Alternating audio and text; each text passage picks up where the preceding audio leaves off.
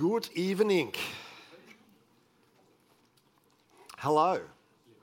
Hi. How y'all doing? Why don't you just turn to the person next to you and tell them your bank account PIN number? No? No, you don't like that one? Okay, all right.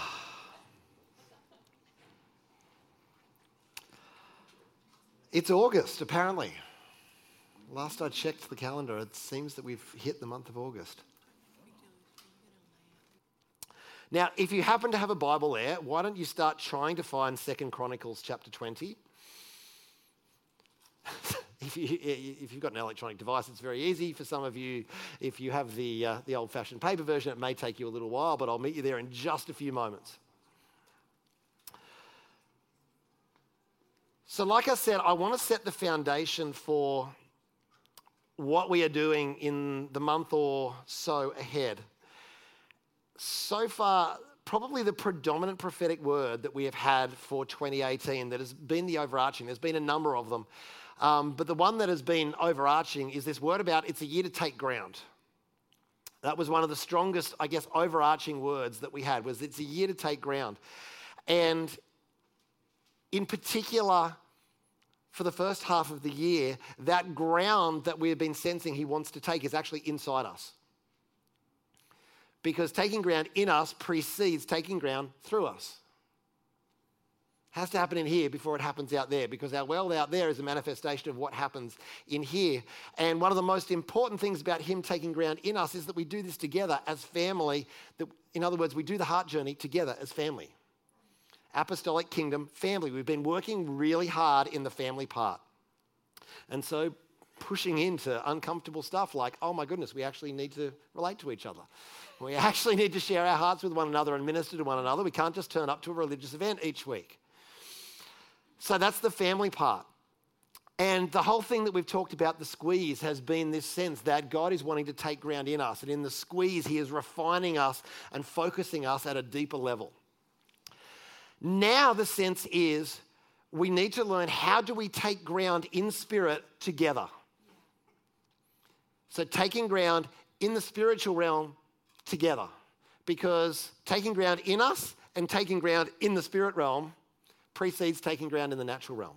If it's not happening in the spirit first, it's not going to manifest in the natural. All the breakthrough that you're hoping for, all the breakthrough that you're praying for, it happens in the spirit first.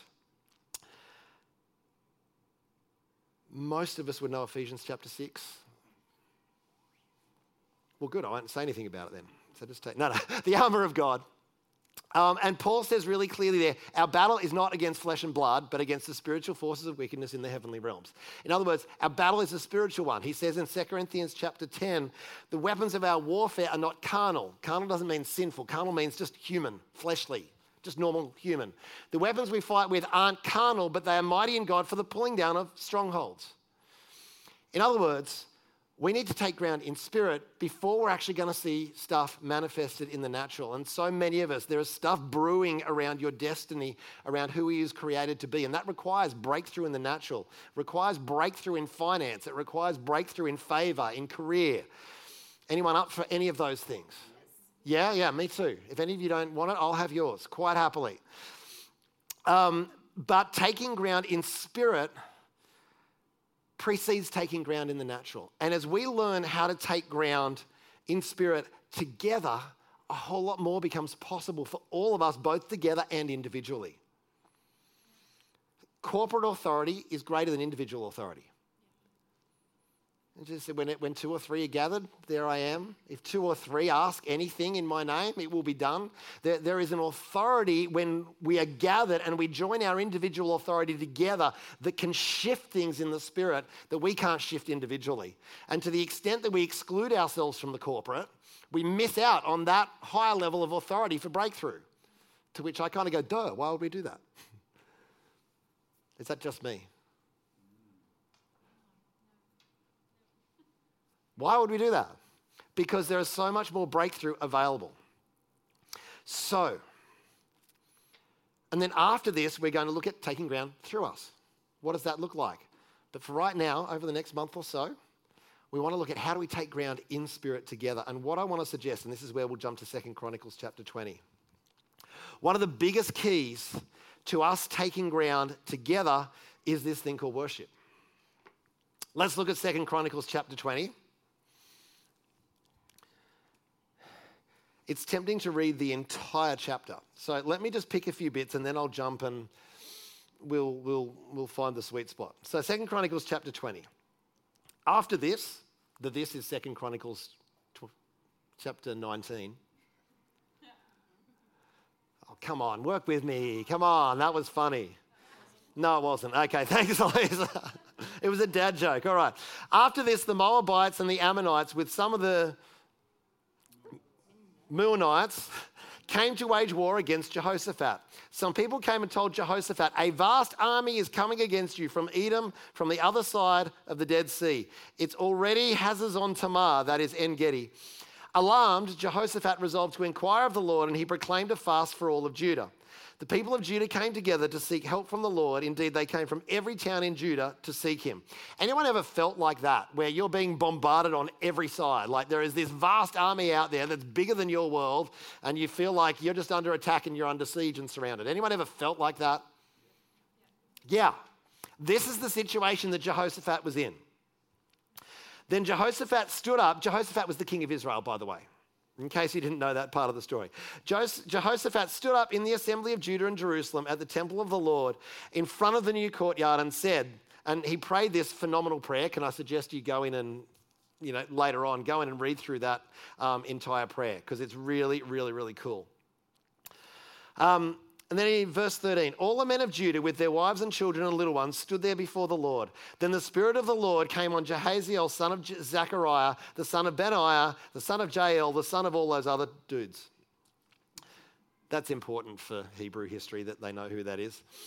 He said, listen, King Jehoshaphat and all who live in Judah and Jerusalem, this is what the Lord says to you. Do not be afraid or discouraged because of this vast army, for the battle is not yours but God's.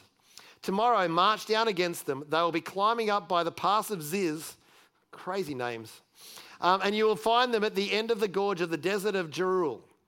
You will not have to stand firm. You will not have to fight this battle. Take up your position, stand firm, and see the deliverance the Lord will give you, Judah and Jerusalem. Do not be afraid. Do not be discouraged. Go out to face them tomorrow, and the Lord will be with you. Anyone want that prophetic word? Well, just start meditating on it and it's all yours. It's in there. It's legal to claim it. Okay, it's in the book. You can have it. Jehoshaphat bowed down with his face to the ground, and all the people of Judah and Jerusalem fell down in worship before the Lord. Then some of the Levites from the Kohathites and the Korahites, I did this to myself, really, stood up and praised the Lord, the God of Israel, with a very loud voice.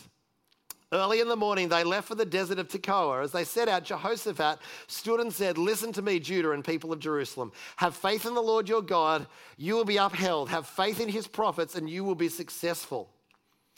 After consulting the people, Jehoshaphat appointed men to sing to the Lord and to praise him for the splendor of his holiness as they went out ahead of the army, saying, give thanks to the Lord, for his love endures forever.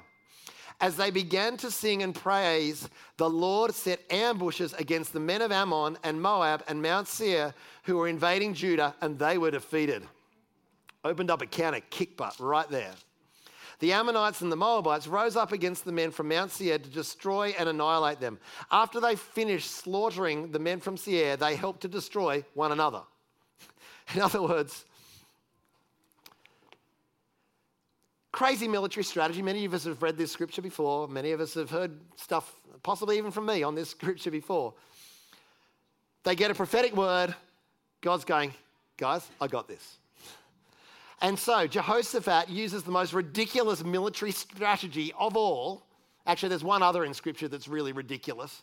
But this is in the top two, of sending out a bunch of singers to face an army that is vast, huge, and angry and bloodthirsty.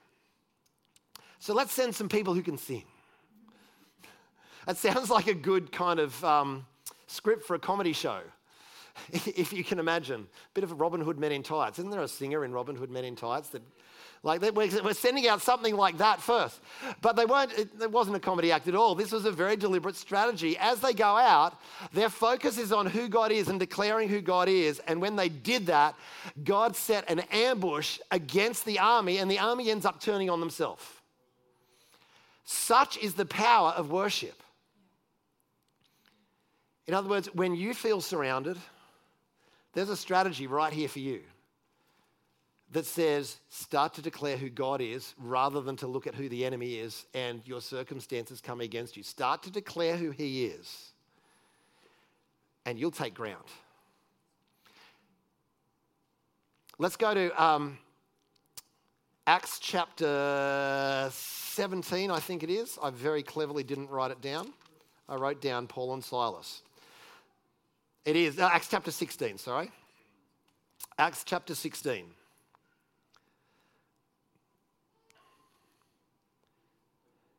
Verse 16, Acts 16:16.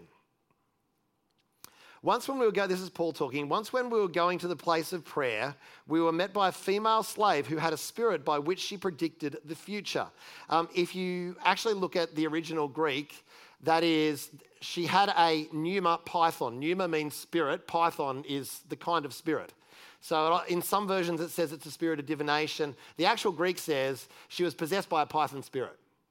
If you know anything about a python spirit, it operates like a python.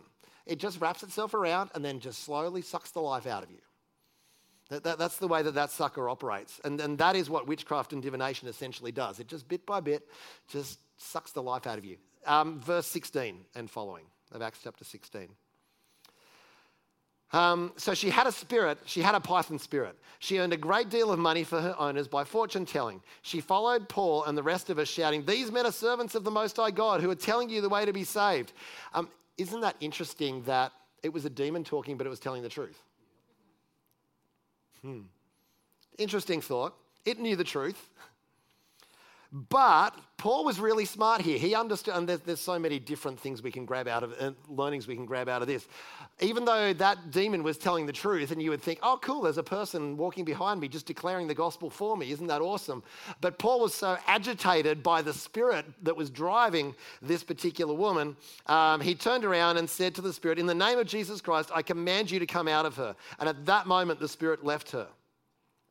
When the owners realized that their hope of making money was gone, they seized Paul and Silas, dragged them into the marketplace to face the authorities. In other words, basically, the captivity of that city was tied up in this spirit of divination, in this python spirit. And now that Paul took authority over that thing and cast it out, there goes the whole economic strategy of some of these key people in the city. In other words, you're not just casting a demon out of a person, you're ruining our entire economy. They brought them before the magistrates and said, "These men are Jews and are throwing our city into an uproar by advocating customs unlawful for us Romans to accept or practice," like driving out demons and things. The crowd joined in the attack against Paul and Silas, and the magistrates ordered them to be stripped and beaten with rods. After they'd been severely flogged, they were thrown into prison, and the jailer was commanded to guard them carefully. When he received these orders, he put them in the inner cell and fastened their feet in the stocks. So, he's in prison at this point in time. So, initially it looks like he kicked this python spirit's butt, but this thing still had a hold in the city, so it turned around with its tail and kind of went whack, beat the snot out of him, and put him in prison. In prison. You would think he'd be a little discouraged, a little annoyed. It's like, God, I'm just doing what you said, and here I am. But no, verse 25. About midnight, Paul and Silas were praying and singing hymns to God, and the other prisoners were listening to them. Not a bad strategy. Once again, you feel like you're surrounded, chained, boxed in, locked in. What do? Start to worship. About midnight, Paul and Silas were praying and singing hymns to God, and the other prisoners were listening to them. Suddenly, there was such a violent earthquake that the foundations of the prison were shaken. At once, all the prison doors flew open, everyone's chains came loose. The jailer woke up, and when he saw the prison doors open, he drew his sword and was about to kill himself because he thought the prisoners had escaped. Basically, if you're a jailer and you let prisoners escape, they'd kill you. So he thought, well, better than them doing it, I'll do it.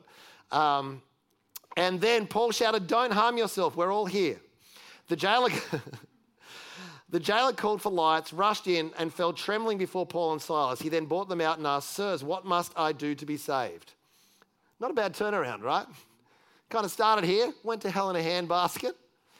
They worshipped. It turns around again. And so on it goes. Here's the point.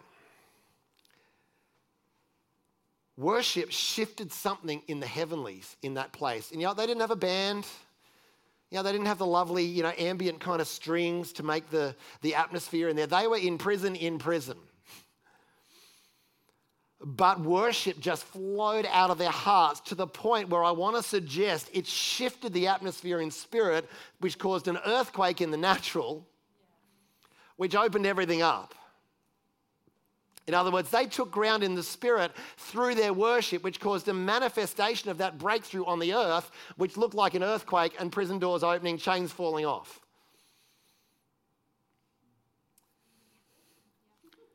That's all right. That's not bad, right? So, when we come together and we do what we've just done for the last nearly hour or so, this is not just karaoke. This is not just filling up a slot in a religious program. We're going after something together. We're actually wanting to take ground in the spirit realm together. We're taking people's Jerichos that feel like they're tightly shut up and there is no way in. But as we worship, walls come down. As we worship, the enemy gets ambushed. As we worship, people get breakthrough. They get healing. They get deliverance. And our engagement, my engagement, forget that I have some kind of role in the place at the moment as the pastor, but if I'm just someone as part of you, my engagement contributes to the level of breakthrough that we all experience.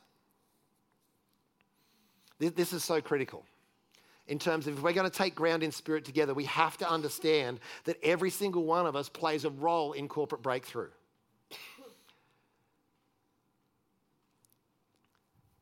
So imagine a day where you're turning up and you're coming and you're going, "I just need breakthrough today, God. I just need breakthrough." Knowing that corporate authority is bigger than individual authority, I'm wanting to draw on the corporate authority, the corporate anointing, because I need breakthrough. This is a reasonable thing, right? We all come some days and we are hungry, we are discouraged, we are disheartened. We go, "God, I need you to touch me. I need you to meet me when we gather." Am I the only one? This happens for me even as the pastor, right? So this is all of us. What I need in that moment is the people around me to rise up and to engage, because their rising up and engaging actually impacts my breakthrough. Now, there's other weeks where I'm feeling good. I'm living in, but I'm feeling really good. And I could just come in and kind of sit down and go, "Everything's just really cool for me."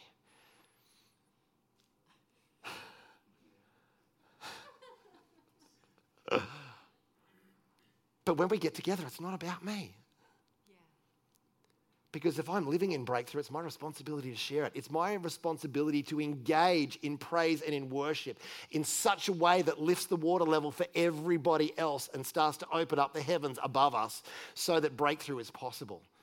Every single one of us carries a responsibility for the breakthrough of everyone around you. That's family.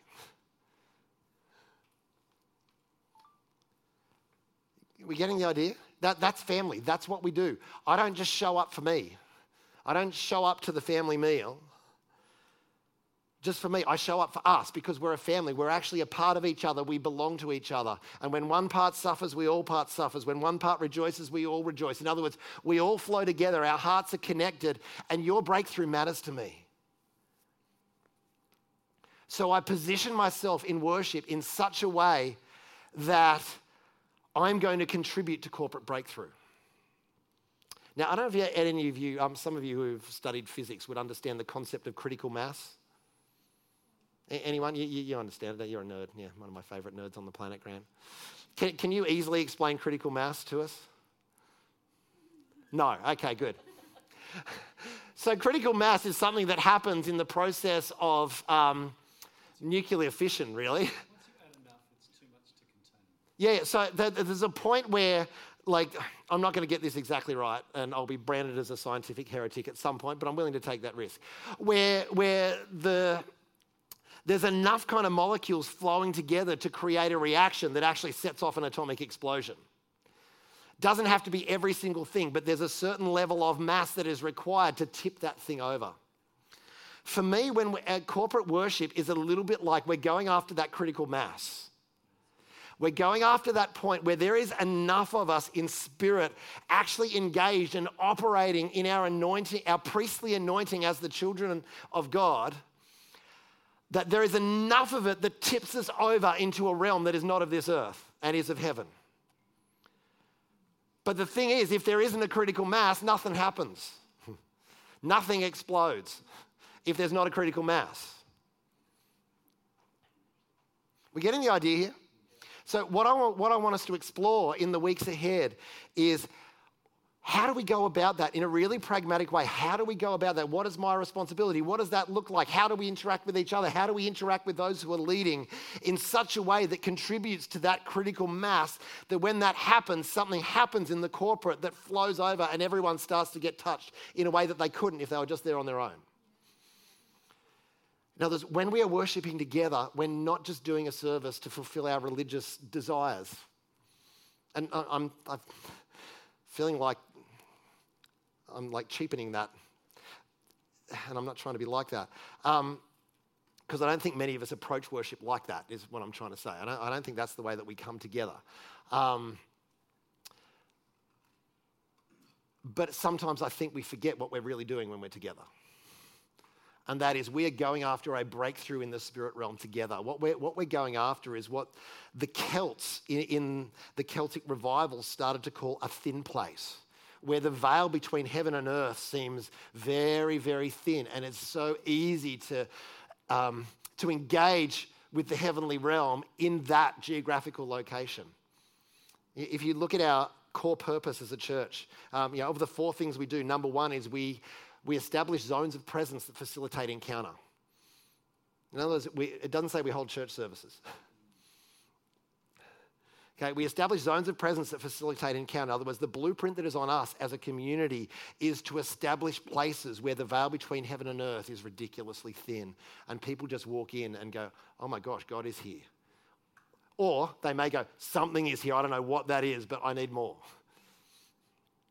I experience that sometimes out in the corporate world when people don't really know the right thing to say or what that is. Like, whatever this is, I want more of it.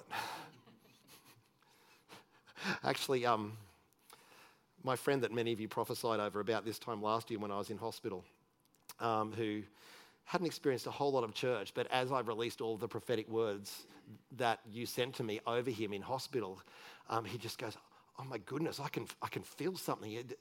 Do you people call that the anointing? And I'm like, yeah, that's pretty right.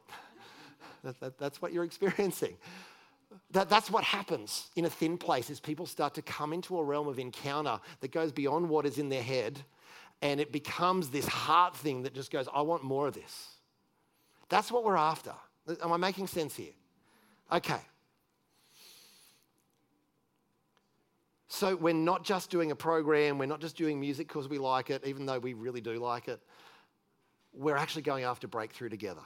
And we can actually see precedent. It's all through the Psalms about, clashing cymbals. Psalm 150 is probably one of the loudest Psalms of all. I love it. It's just got smashing things and harps and lyres, and that's L-Y-R-E, not L-I-A-R. Lyres, which in my modern interpretation is like Pete on the electric guitar, just cranking it and going for it. So there is precedent that music actually releases an anointing. Yet King David, before he was king, when Saul was king and Saul was deeply demon-possessed, got out his harp and started playing. And as he started playing, an anointing was released over King Saul that tamed the demon that was tormenting him. So we use music for a number of reasons. One of them is that there is an anointing that's released, but also music is a language of the heart. A whole lot more on that as we go. So we worship because God deserves it, but as we do, We want to take ground in spirit together. Now, what wars against that? Jump back to Genesis chapter 3 for a moment. Very familiar story.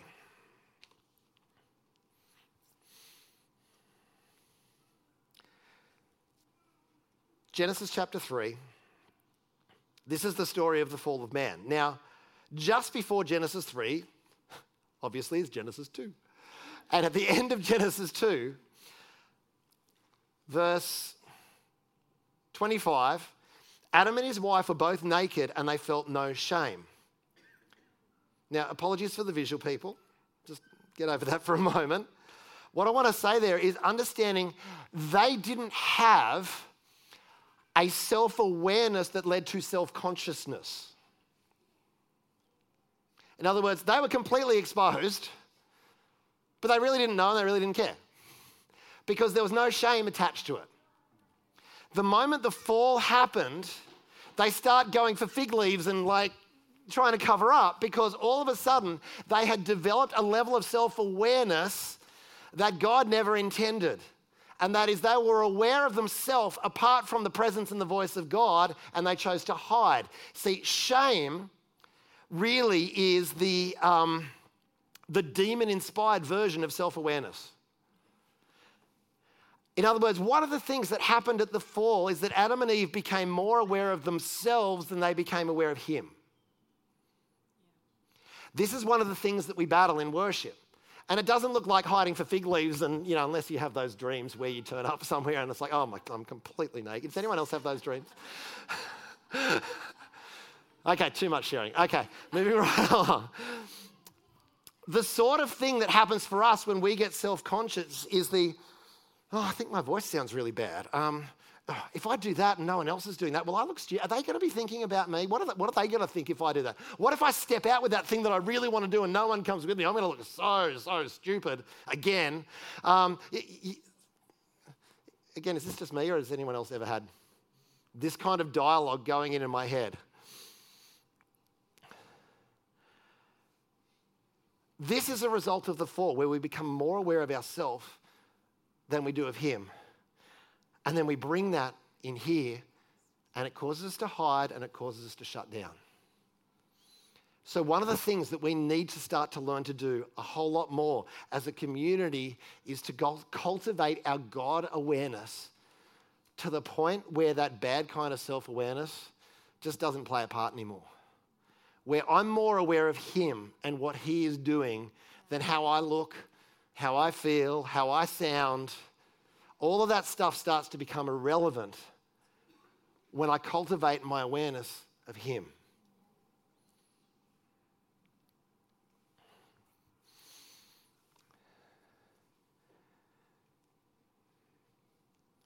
Shame is false self-awareness. And it is the enemy of everything that is good in your life. And it is the enemy of everything good in corporate life together. Because it'll shut us down and cause us to overly self-evaluate apart from the voice of God. See, in the fall, it wasn't just that, we became sinful at that point in time. Jesus fixed that, but at that point they became sinful. And they developed an ability to evaluate themselves apart from the voice of God. Who told you that you were naked?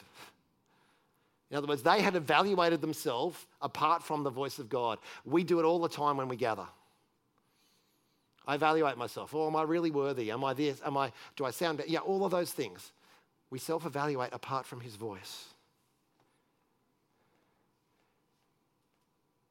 So as we come, let's cultivate our awareness of Him. Let's stir up our spirits before we even get here. More on that in the weeks to come. See, it's not just about taking ground though. See, our first ministry of the people of God is actually to Him. So 1 Peter 2:9, many of you know the scripture. You're a chosen people, a royal priesthood, a holy nation, people belonging to God, so that you may declare the praises of Him who called us out of darkness and into His wonderful light. That first ministry of our priestly office is to declare the praises of Him who called us out of darkness into His wonderful light. See, we are responsible to minister to Him before we're responsible to minister to each other. And actually, when we minister to him, he starts to minister to each other in a way that we never can.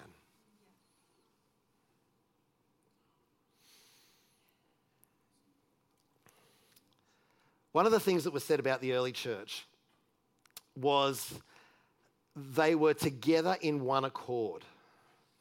Now, that's not a car, a small one, because trying to fit 120 plus people in a small car would be very, very difficult. Sorry, another dad joke. They were together in one accord. Many of you have heard this before. That word one accord is the Greek word homothumadon.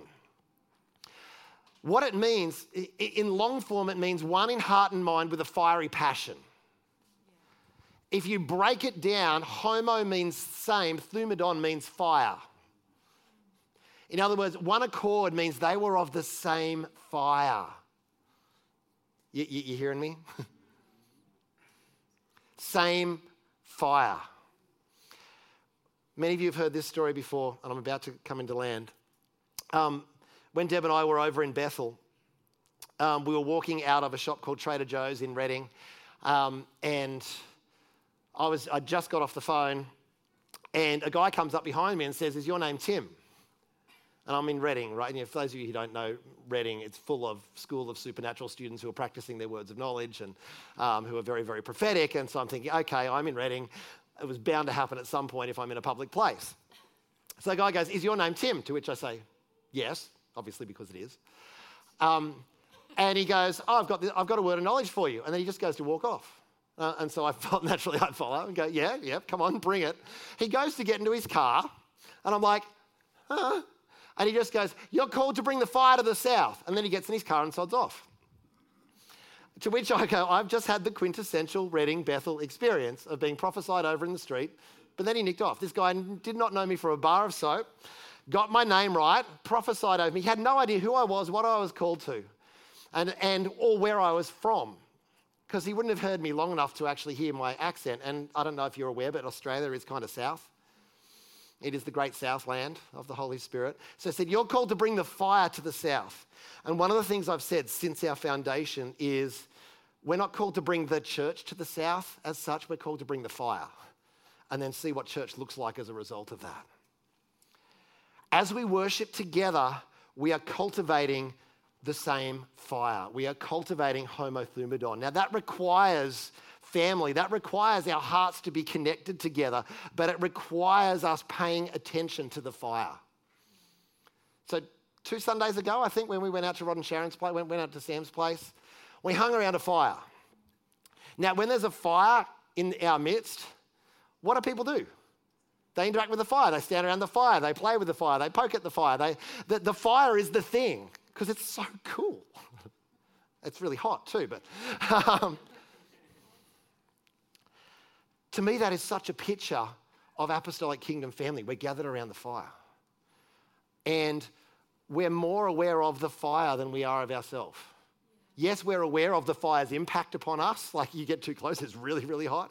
Yes, we're aware of the impact, but we do stuff in the presence of a fire that we wouldn't normally do. Because we're more aware of the fire than we are of ourselves. You getting my drift here? Every one of us has a responsibility to pay attention to the fire. Because eventually when people started to leave, the fire just goes out. Like, unless you actually stoke and cultivate a fire, it's going to go out. Every one of us is responsible for the condition of the fire. I got a message during the week from a guy that had been on one of my corporate programs years and years ago, and I talked about a book that I was brewing around, which is now in progress, and different to the one I put on Facebook this week. And one of the things he said, how's the book going? I really want a copy when it's done, keep in touch. And so I just wrote back and said, "Hey, how you doing? What's happening? Here's where it's up to. And what are you up to now?" Because I knew he wasn't working with the organisation that I did that program with. And he talked about the program that he had been on, where it was out in the Hunter Valley, which is a horrible place to have to go to do, business stuff. But someone has to take one for the team. So we're out in the Hunter Valley, and this is the program where so many of my breakthrough stories come from. It's just a really fun program where people just feel really safe to break open their world and get really honest and authentic.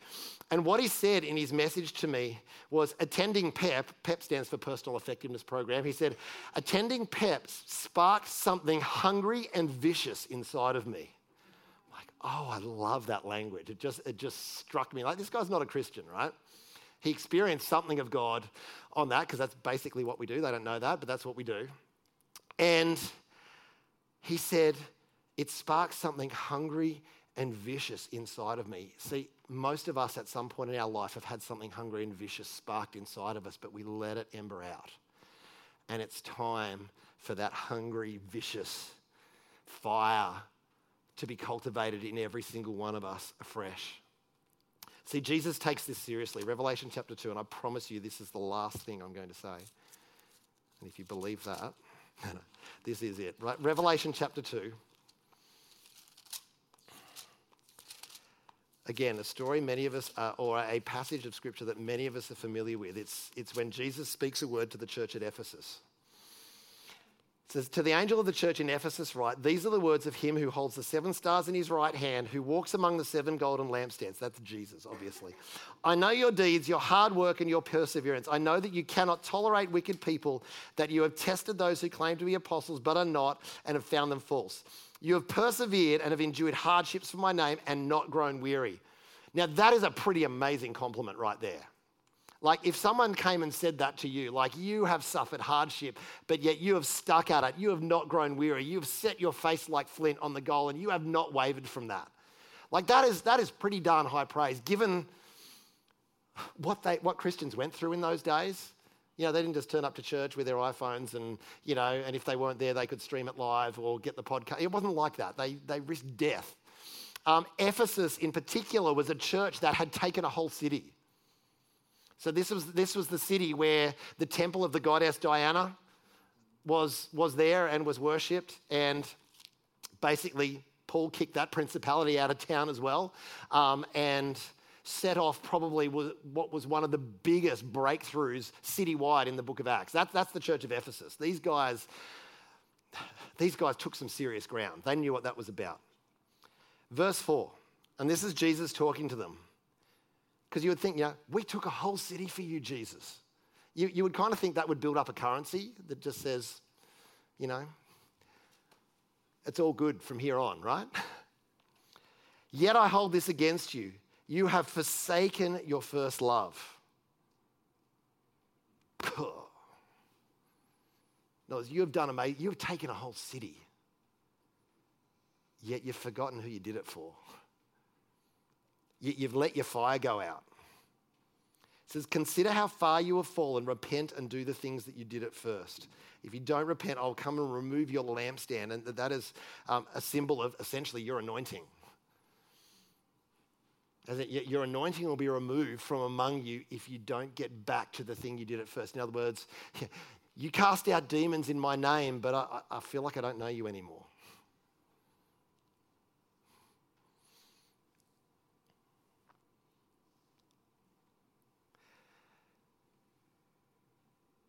This is the challenge for us. Coming back to our first love. Coming back as a family to same fire. One in heart and mind, that's the family, with a fiery passion, that's the apostolic kingdom part. And as we come together, we take ground. And it might not be me that gets it this week, but my worship unlocks something for you.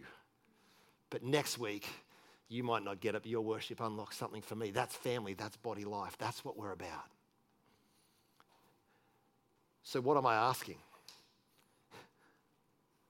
I'm really asking, don't ever come to church the same again. It's upgrade time. He's wanting to upgrade our fire. What I want you to do right now is just take a moment. I want you to assess your hunger level. Just for a moment. And just as a clue, don't do this without the voice of God, because self-evaluating apart from the voice of God led to a really bad place. But just take a moment and just get really honest with you and Jesus in your own heart. Where is my hunger level at right now?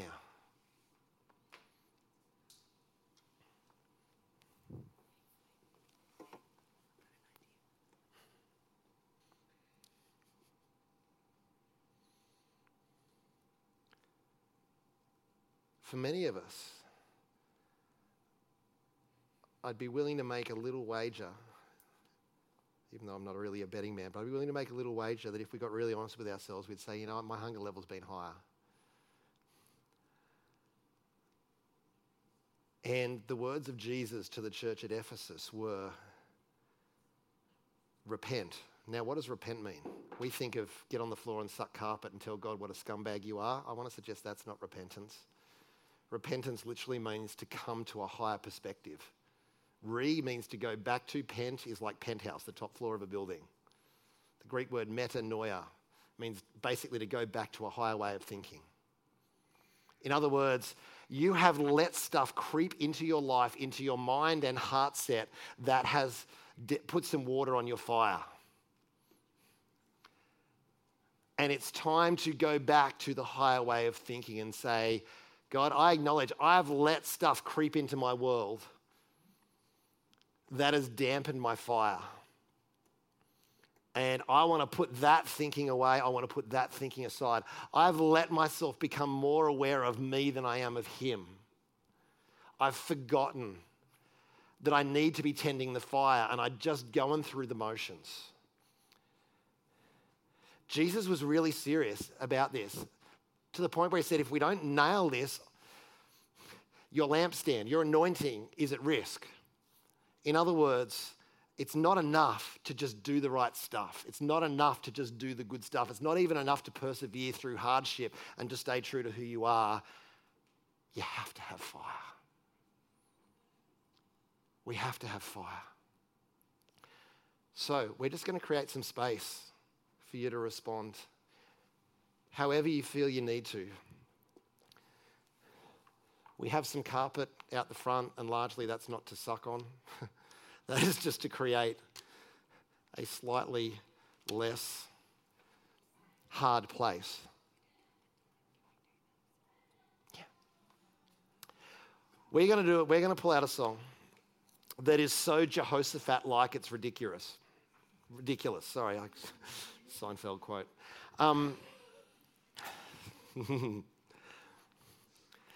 We've done this before.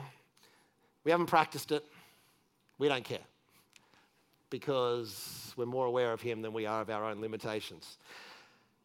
It may look like I'm surrounded, but actually I'm surrounded by you. The song's called This Is How I Fight My Battles. Now, it doesn't actually say in the song how I fight my battles, because the idea is we understand that I fight my battles in worship.